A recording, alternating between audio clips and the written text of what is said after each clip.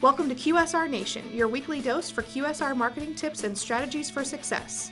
Here's your hosts, Josh Anderson, Beth Oots, and Anthony Pierce from the PFS Brands National Headquarters.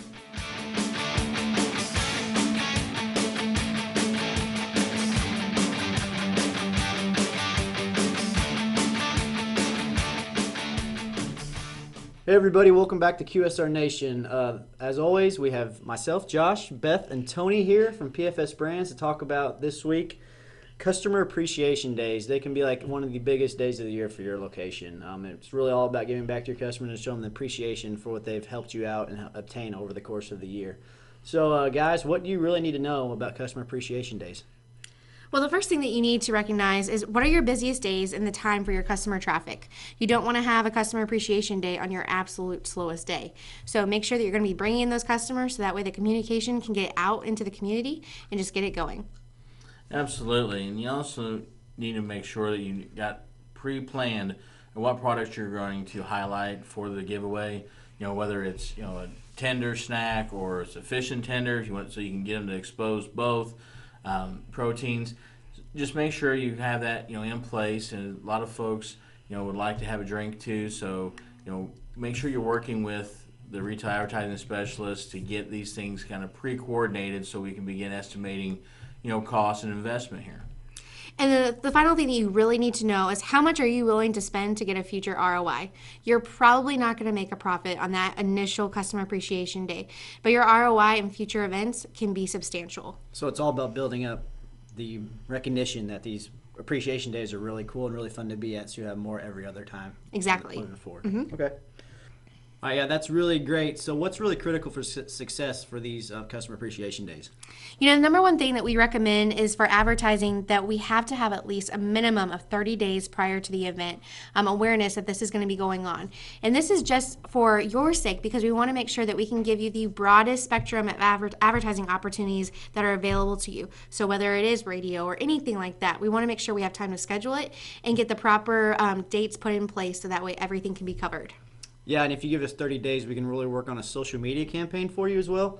You can really build some momentum and some excitement over it by offering maybe customer appreciation coupons and things like that on social media. You can do sponsored posts to reach certain locations and your customer demographics and things like that to really get people at your store during that time. And also for the folks that are already coming through your store on a daily basis, we want to make sure we've got some flyers, bag stuffers printed up and ready to give out because it is the Customer Appreciation Day. We want those regular customers to be there to participate. Anytime they have a positive experience, that's going to just generate better word of mouth.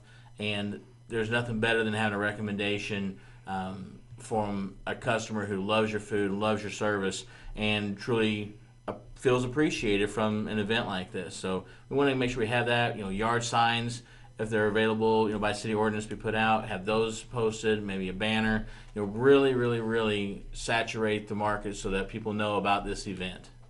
Another great way that you can help promote your Customer Appreciation Day is by giving away an item that will really spark the interest for your area.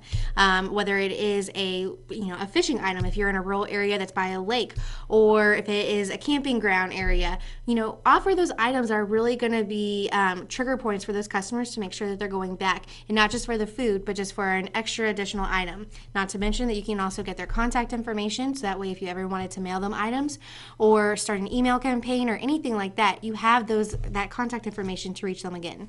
Yeah, being able to capitalize on the traffic is really key.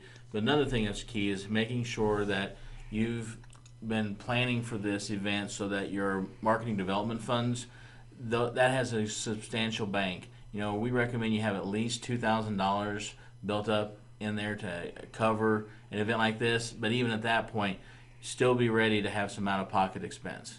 Yeah, we know these things can be a huge boon for these stores out there, and we've seen a lot of them go really well. What's some of the better examples of some great Customer Appreciation Days you all have seen?